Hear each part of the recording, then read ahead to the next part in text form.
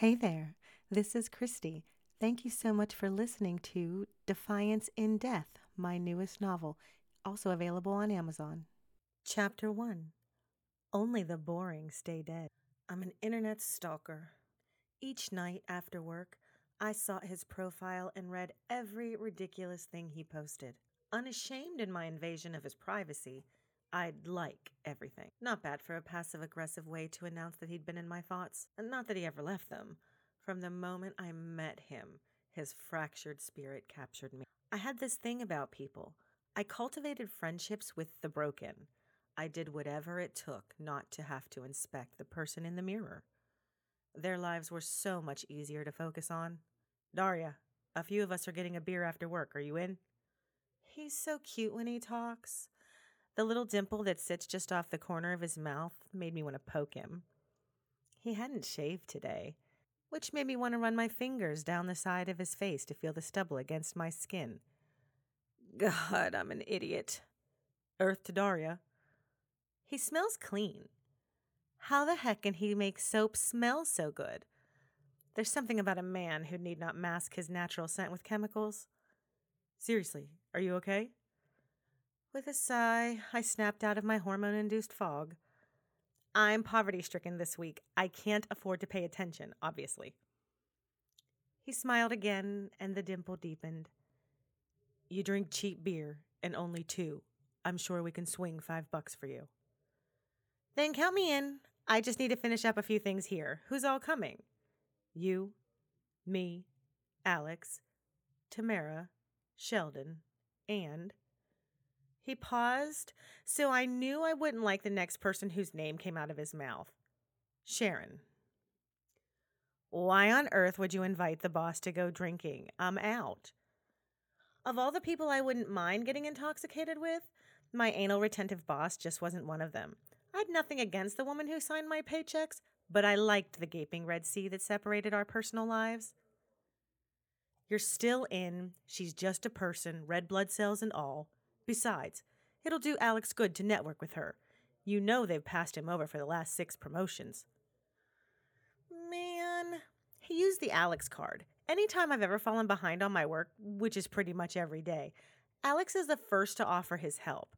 I couldn't possibly do anything that would stand in the way of him getting what he rightfully deserves. They could promote me to Sharon's job, and Alex can have mine. Then I'd be the boss, and everyone would avoid me like the plague. I think I'll have to pass on that. Fine, but I'm not singing. Curtis laughed. There's beer and karaoke. I bet you $10 you don't make it through your first bottle before you sign yourself up. We all know that deep inside that jaded little heart of yours lives a vivacious woman just waiting to be the center of attention. His laugh enveloped my ears and made me smile. God, why couldn't I like the bad guy douche noggins like all the other women out there? Bad boys didn't stick women in the friend zone. Pretty girls past 30 do not get laid in the friend zone. I'm just saying. Lucky for you, I don't have $10 to bet you. Now go away and let me work before Sharon thinks I don't have enough to do. With a swivel of my chair, I turned back to my workstation and began the billing workup that I should have done 2 days ago. Since when did procrastination become a lifestyle choice? I remembered not too long ago when I wore eagerness like a cape and would have finished everything early. 5 shot-down attempts to get ahead, my motivation amounted to that of my sex life. Non-existent. At this rate, Alex would be a manager before I would, and everyone knew the reason he wasn't already a manager was because he slept with the director's daughter. As soon as Curtis walked away, I turned right back around to watch him. He might not have much of an ass, but the tall, lanky gait he had when he walked made me think once again what he'd be like in bed. Every inch of him was just so long. Beep. The groan escaped my throat before I could clamp my lips together.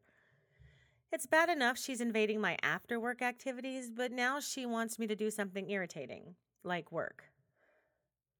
Daria? Why are there sticky notes all over the Jefferson, Brendan, and Skull files? Perhaps, oh wise boss, if you read said sticky notes, the answer would magically appear before your eyes. Though I didn't say that to her, it felt good to think it. There's something wonky with those accounts. They need reviewed.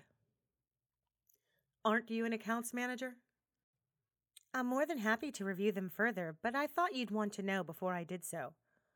I don't have time to do my job and yours. I'll pick them up in a few minutes then. Is there anything else? Just keep me updated on what you uncover. All three are long standing clients. If these findings are accurate, we need to tread lightly. Perhaps it wouldn't be a great idea to say that all three were fraudulent companies that had no actual employees. Every single social security number I'd traced went back to an infant that died in the early 1900s. The whole thing was just odd, and apparently I was the only one who'd ever noticed. This has corporate cover up right on up to our strategy's unlimited eyebrows. I wanted to pass this off to Sharon, so I didn't have any part of the fallout. The companies had enough ties to military contracts and arsenals that they could lay siege to an entire population of humans. In my entire existence as an account specialist, I'd never seen one company win so many contracts as these three did. Combined with that they were all owned by the same person, and it sent my conspiracy theory mind into overdrive. Will do. I need your billing on my desk in 1 hour, or your entire team will not get paid next Friday. With that, she hung up. See, that is what I meant. On one hand, she's willing to let me tackle the bigger assignments without micromanaging me to death. And then she squashes my inner rebellion with threats of my team not getting paid. Like that would ever happen. My 12 account specialists would skin me alive and boil my remains to feed to the seagulls that roamed up and down this coast. 'Kay. It irritated her when I answered with letters.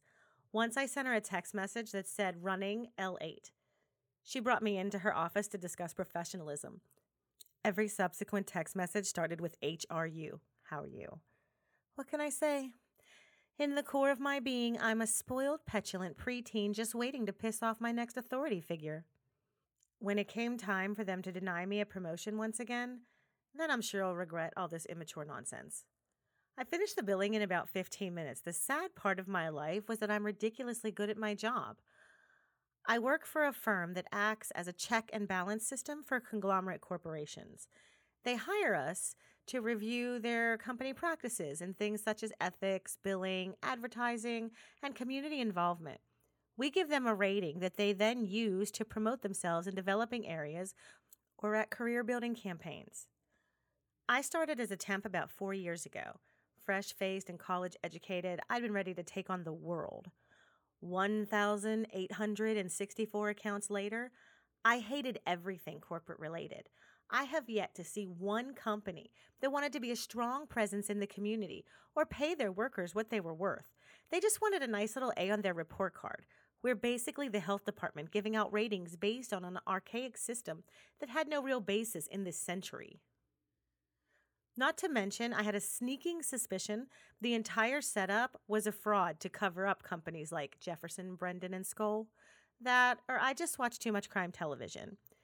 These three were the dirtiest companies I'd ever seen, all owned by a woman named Winterbourne. The world knew absolutely nothing about her. This woman controlled the weapons contracts for the U.S. military and a large chunk of foreign investments that dealt with technological warfare. Sharon's office stood about 12 feet from my humble desk. I switched out the billing folder for the folders of the three companies I'd spent the weekend investigating. One of the great perks of my job was that I only had to show up on Fridays. I spend most of my time in the field where I visited the companies. In the beginning, I signed on as an intern to get a feel for what it would be like to work there. I can't tell you how many times I wanted to quit my job and go work for some of these places that tried so hard to impress me. Strategies Unlimited made me sign a disclosure stating I wouldn't leave their employment for a company I'd investigated. They sucked like that. I finished the last bit of paperwork and cleared off my desk for the week. Clutter disturbed me in ways I couldn't explain, and I'd be spastic next week if I came back and things were out of place. Just as I walked by, Sharon poked her head out of her office door. "Good night, Daria. It's been an adventure working with you." Bye. What the heck kind of statement was that? She made it sound as though our work relationship was ending. Oh, thank God. If I'm getting fired, then I don't have to investigate why 3 of our biggest clients all carry the identification of dead people. Chapter 2.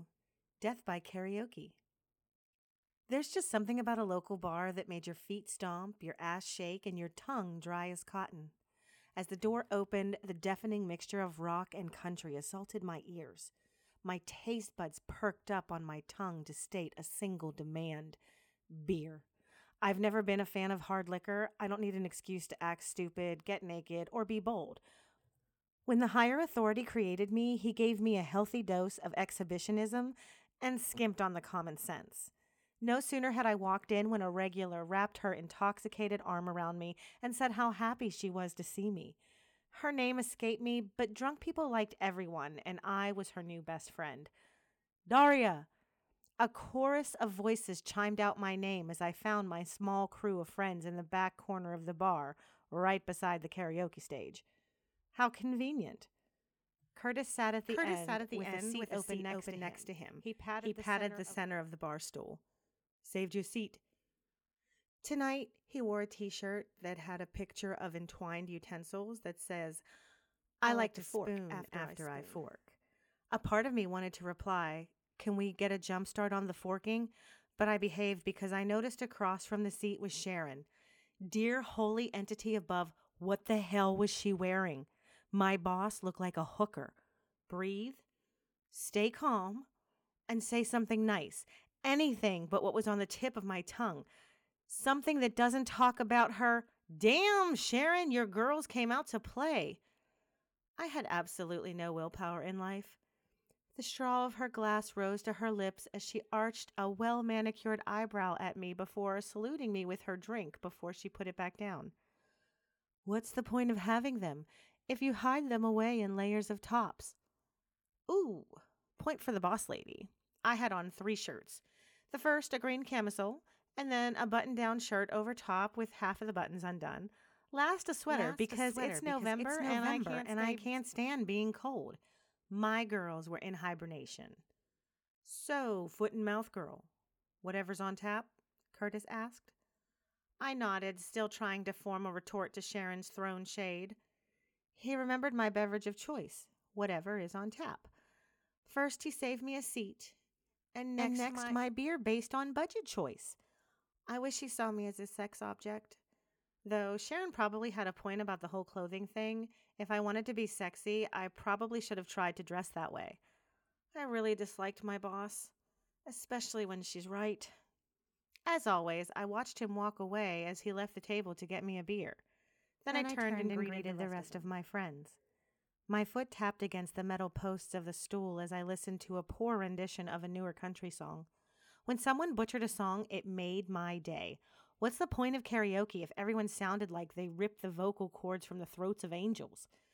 I want to hear some glass-shattering, nerve-fraying, cat-howling, throw-down noise. That way, when I stepped on stage and sounded moderately decent, I'd be a welcome relief. Daria, it's a good thing he turned his back. You just molested him 8 ways to Sunday with those eyes. Okay. So 2 points for boss lady, a big fat 0 for inept verbal volleyballer Daria Gale Platts. What does one say to their boss that shouldn't be out drinking with her subordinates? Suck it. Well, not my best retort ever, but it worked just the same, I guess. She gave me an odd look. Her small pink tongue darted out for a second. She looked at me with a cross of sadness, and I swear I saw her eyes filling with moisture. That woman had a touch of crazy. When Curtis came back with my beer, I was more than ready to divert my attention from Sharon to anything else. Dance with me? Whereas I went to a bar to sing, Curtis went to dance. He's the only straight man I'd ever met who genuinely liked to dance. Me? I was born with 2 left feet and an invisible third one that tripped me. However, I loved any excuse to be in his arms, so I hopped off the stool, beer in hand, and went with him. The next song was an oldie by a legendary country artist. He held out his hand to me. With flair, I bowed before him and took his in mine. He pulled me close and wrapped his arms around me. I'd like to say this was because he wanted to hold me close, But really, if he didn't lead me on the floor completely, I'd bust up his toes. We learned this over the last few years of going to bars together. As I tried to keep my feet in rhythm with his, I learned two things. One, he smelled amazing. I wanted to bury my nose in his neck and inhale the essence that made up Curtis Winterbourne. As his hands moved down toward my ass, I completely forgot what the second thing was. Holy crap, he grabbed my butt. I looked up at him. His eyes sparkled with amusement. You should see your face right now. I almost dropped my beer. That would have been a travesty. Good beer shouldn't go to waste. I'll kiss you now, Daria. What? No sooner did he say the words when his mouth dipped down and captured mine. At first, the shock made my mind draw a blank, as if I'd forgotten how to kiss. Then reality kicked in and I remembered how long I wanted this. With my fingers around the neck of the bottle, I wrapped my arms around his neck and returned his kiss with gusto. By the time he drew back, I lost the ability to breathe, think, and speak in that order. I blinked a few times as I stared at him. My mouth still carried the taste of his lips. Well, golly gee, sir, I believe you just altered the entire course of our friendship. He leaned forward and kissed the tip of my nose, which made me crinkle it. I'm tired of waiting for you to make the first move. Now it all made sense. I hadn't yet woken up for the day. That explains Sharon's cryptic goodbye from work and this anomaly of Curtis's mouth on mine. I'm still warm and snug in bed with a big old smile on my lips. Maybe I was waiting on you. Then you should have said so. That defeats the purpose of the first move. Touché. We danced the next song, and in those few moments I knew bliss. I didn't know when my dreams became a reality, but tonight, under the corny strobe lighting of my favorite bar, Curtis Winterbourne kissed me. I leaned closer, resting my cheek against his shoulder, and breathed in his scent. God, he smells so good. One of our next local favorites is up next. Come on over, Daria. The usual excitement I experienced when about to sing didn't happen because I didn't want to step away from Curtis. That's you. No, they mean some other Daria. Get your ass on stage. Fine. I pulled away and walked up to the stage. The funny thing about being a regular at a small bar, the DJ learned what you could sing.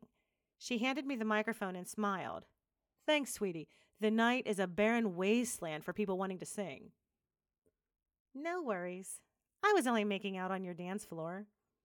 The music started and I giggled.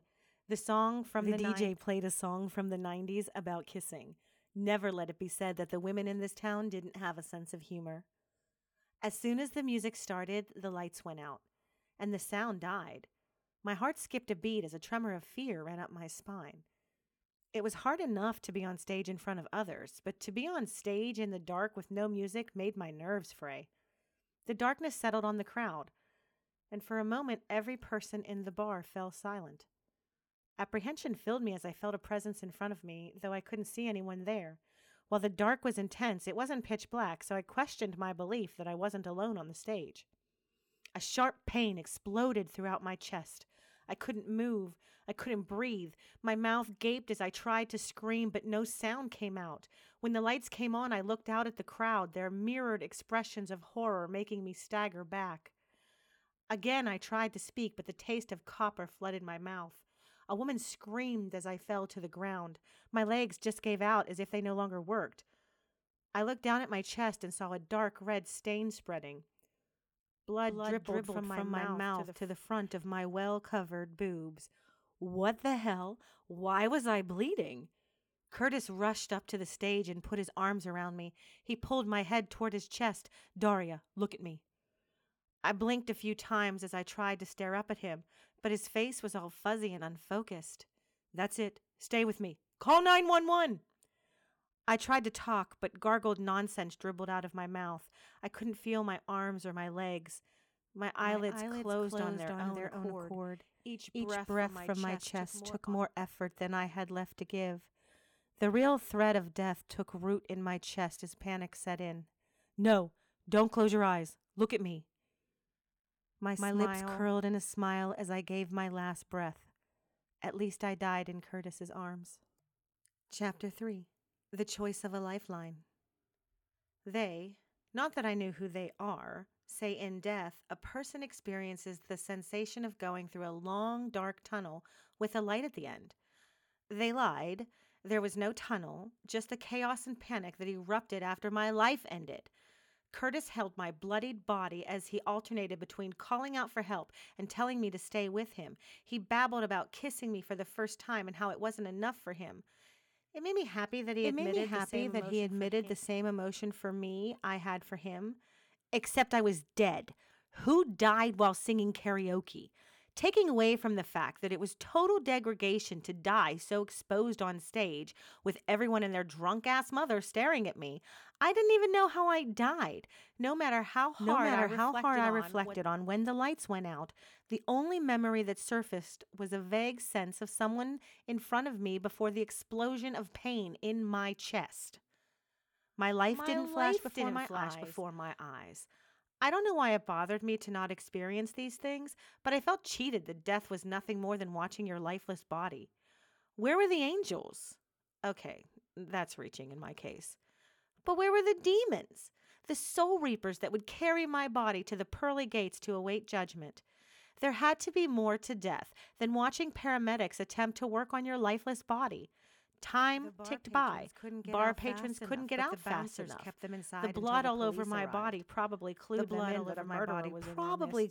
in that a murderer was in their midst. Police officers corralled everyone by the bar to take down their names and addresses. No one saw anything. 1 minute I was up on stage, the next minute I was dead on the ground. God, even at the end of my life, I was messing it all up.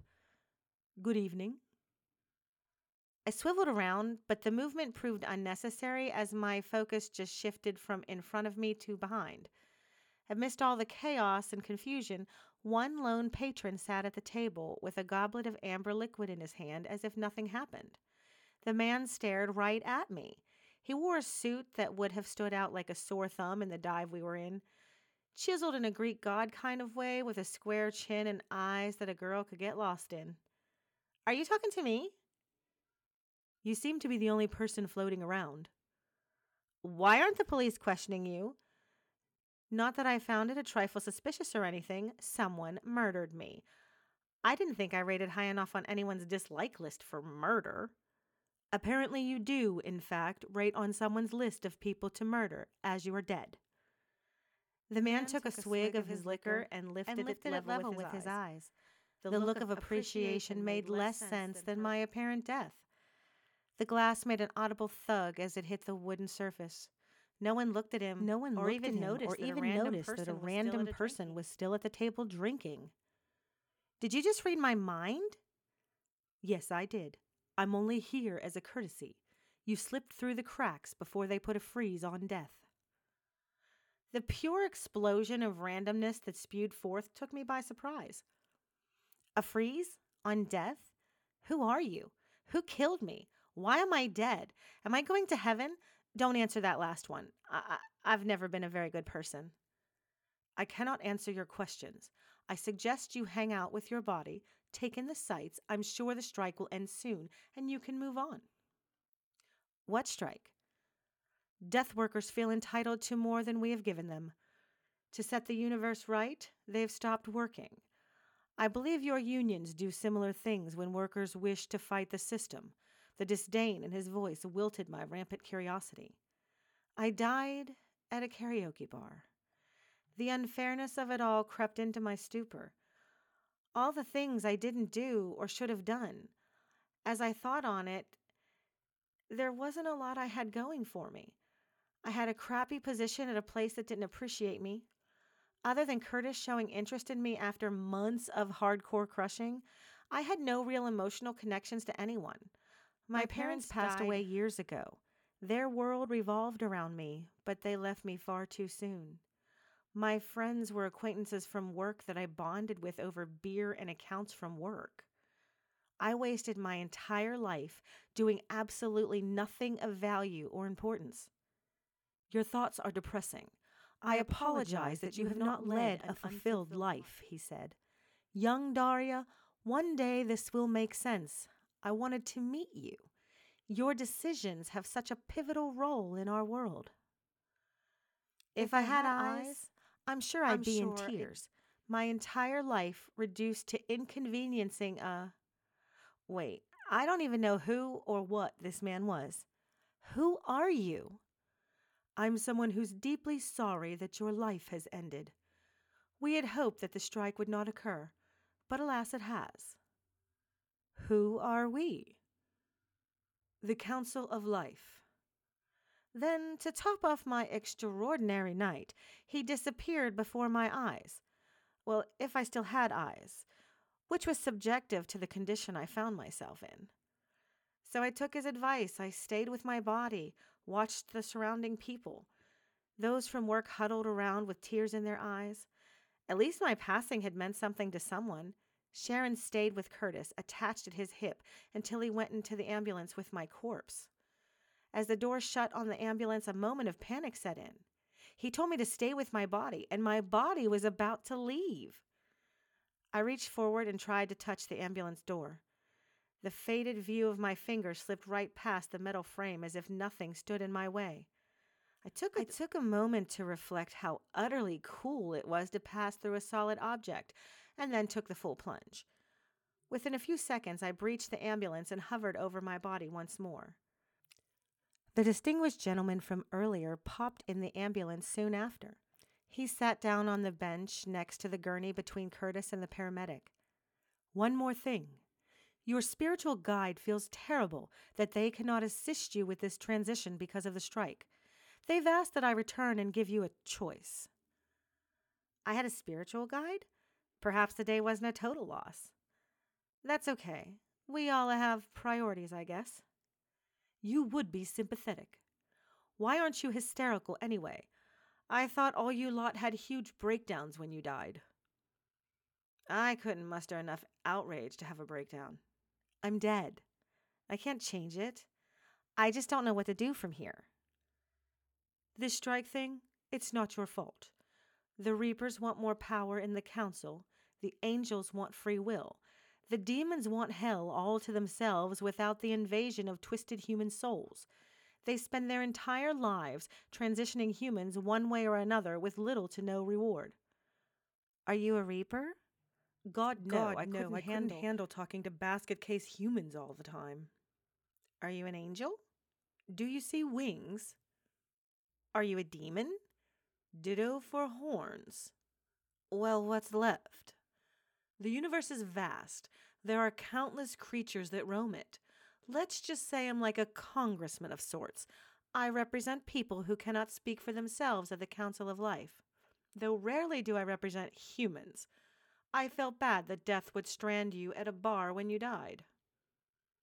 You must be a very good politician. I keep asking questions, and you have yet to answer one. I'm the best. Now, I'm tempted to put you back in that body just to save myself the paperwork. Do you want to live? Duh. It beats the alternative of haunting my corpse. Here's the thing. Humans who have actual death experiences come back with a few quirks. Well, more than a few. Basically, you'll come back completely changed. Still a go for corpse reanimation? I won't be a zombie, will I? Eating brains is disgusting. You won't have to eat brains. I just can't imagine eating someone's brains for survival. Silver lining and all. So is that a yes? Will I still be me? You'll be you with alterations. In what way? It's different for everyone. I need to know, like right now. Was I ready to find out what waited for me after death? Not a chance in hell. Fine, put me back or do whatever you have to do. That a girl. No paperwork for me. With that his hand flung out and grabbed at me. His hand gripped my essence and forced it back into my body. Even though I wasn't sure why, I struggled against him. My survival skills, which sucked on stage, kicked into high gear, and I fought him with everything I had. Sadly, this amounted to more of a shimmering convulsion than an actual battle. For a few moments, I felt my lifeless body. Nothing worked, but an energy within me seemed to grow. Who knew how long I'd been dead, or even if I ever died? All I knew was that tonight ranked as the weirdest night in my life, and I'm sure that when I wake up tomorrow, I will need a ton of alcohol to have it all make sense. It's probably not normal to kill off characters in the first couple of chapters, but, I never did do things the normal way. This is Christy, and I hope you enjoyed Defiance in Death. Check back soon for more chapters.